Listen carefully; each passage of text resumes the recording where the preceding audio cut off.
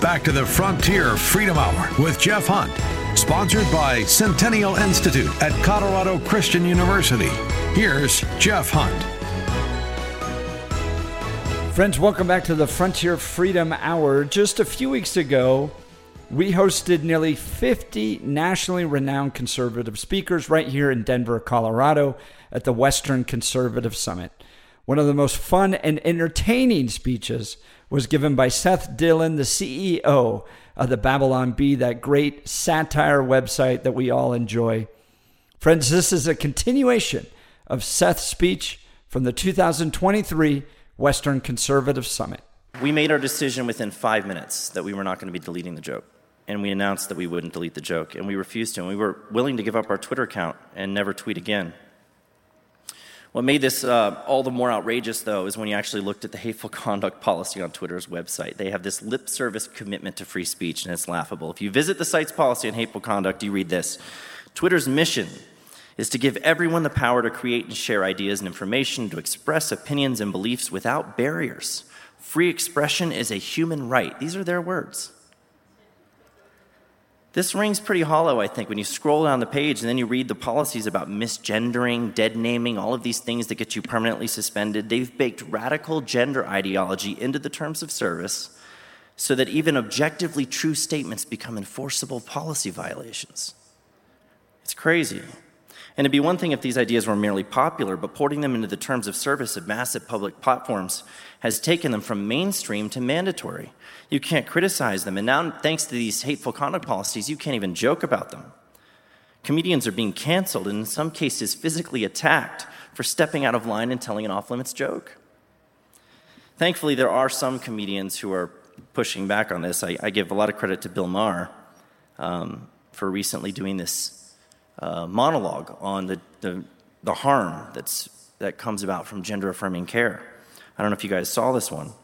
Gender-affirming, I'm putting in scare quotes. Let's put that in scare quotes because it's not gender-affirming care. It's mutilation and sterilization and castration and all of the above. He said, this is great, kids are fluid about everything. If they knew at age 8 what they wanted to be, the world would be filled with cowboys and princesses. I wanted to be a pirate. Thank God no one scheduled me for eye removal and peg leg surgery.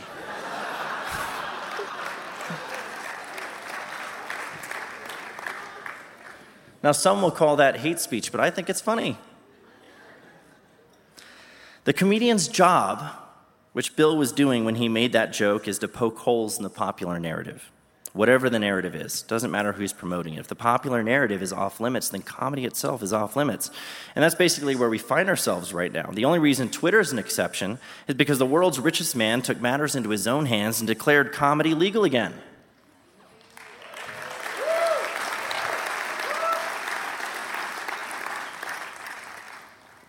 This was cool to read. Someone sent me a link. I don't normally read the Washington Post. In fact, I never read the Washington Post, but I was sent a link. Said I had to read this one. The first paragraph of this story reported that when Elon Musk took over as CEO, he walked into the headquarters of Twitter, met with the trust and safety team, and issued an urgent directive: bring back the Babylon Bee.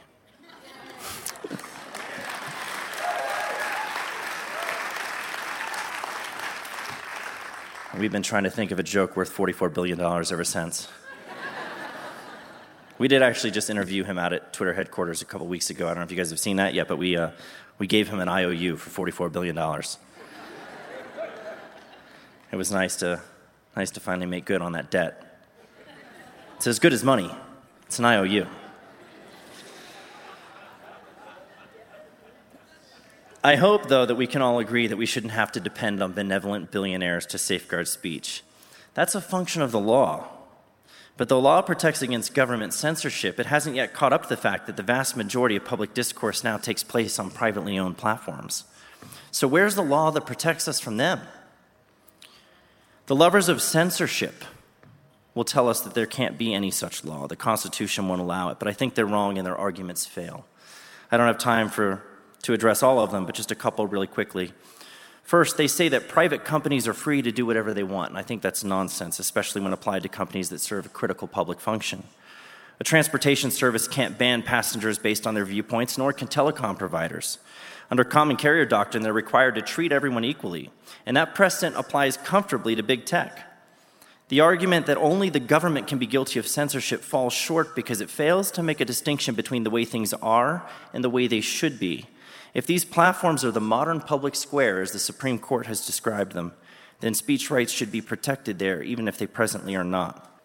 So I don't think Facebook, though, is trying to kill comedy by prohibiting jokes that allegedly punch down. That's not the purpose of the policy. This is not an attack on comedy. I think it's wrong-headed to think that way. What they're trying to do is keep something else alive, namely the kind of bad ideas that mockery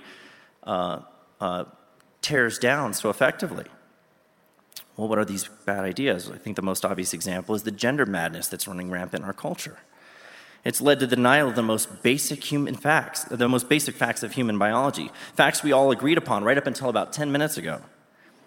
It's an ideology loaded with wild, extremely mockable ideas.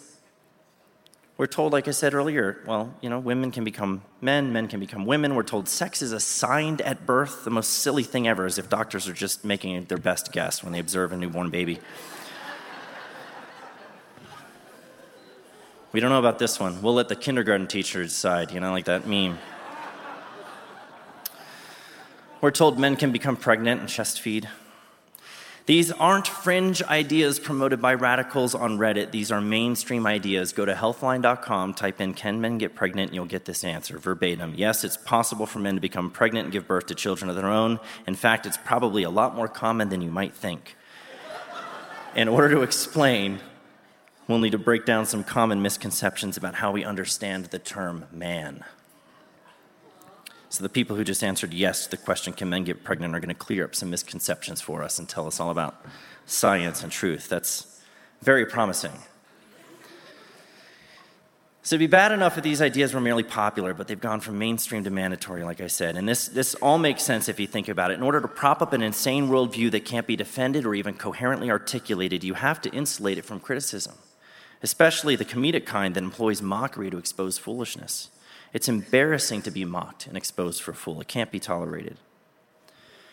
So how did we get here? How did we end up in this place where insane ideas are not just popular, but sacred? And they are. They're sacred, untouchable. I think the answer is very simple and straightforward and obvious. We took bad ideas too seriously. Instead of laughing at absurdity, we accepted it. Instead of ridiculing bad ideas, we tolerated them.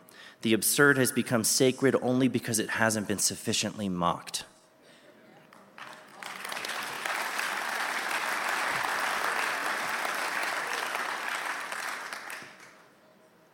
And the response I normally get when I say something like that is, well, wait a minute, isn't mockery mean? Isn't it cruel? Are you talking about bullying? No, and you know what?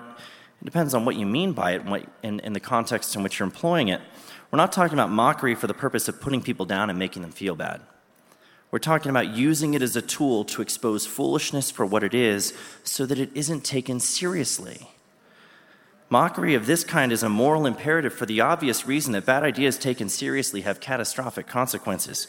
Ask any mutilated teen who now regrets their gender transition surgery, or any inmate at a women's-only prison whose female cellmate got her pregnant.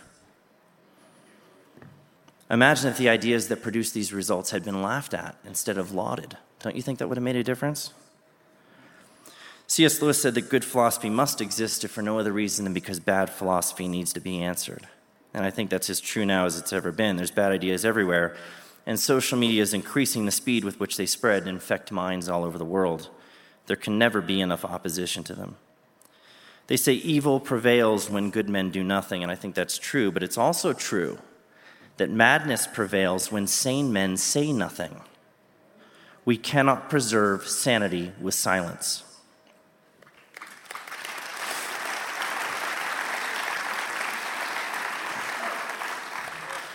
Joe Rogan said the funniest comedy right now is coming from the Babylon Bee. They're so consistently funny because the funniest stuff right now is woke stuff. He wasn't saying stuff. I'm inserting that word in there in place of the word he was using. The funniest stuff right now is woke stuff, and that's the stuff people on the left can't touch. He's right. But it's not just that wokeness is hysterical. It is. It also happens to be harmful.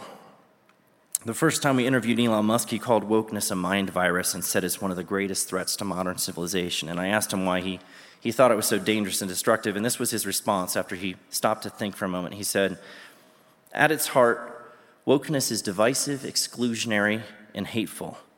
It basically gives mean people a shield to be cruel while armored in false virtue."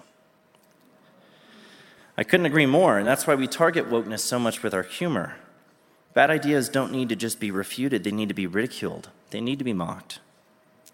So many things are off limits in comedy right now, and people think that represents progress. They honestly think that we've improved morally because we make fun of fewer things. And I get it, I understand why initially that you can think that way. But those people are idiots.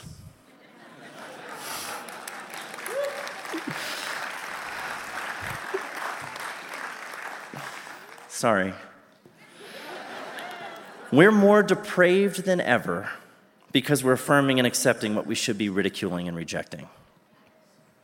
At the Babylon Bee, we are just satirists. We write jokes on the internet for a living. We are expert online trolls. But somehow we found ourselves on the front lines of a battle for the preservation of freedom and the restoration of sanity, and I have no idea how that happened. I don't know.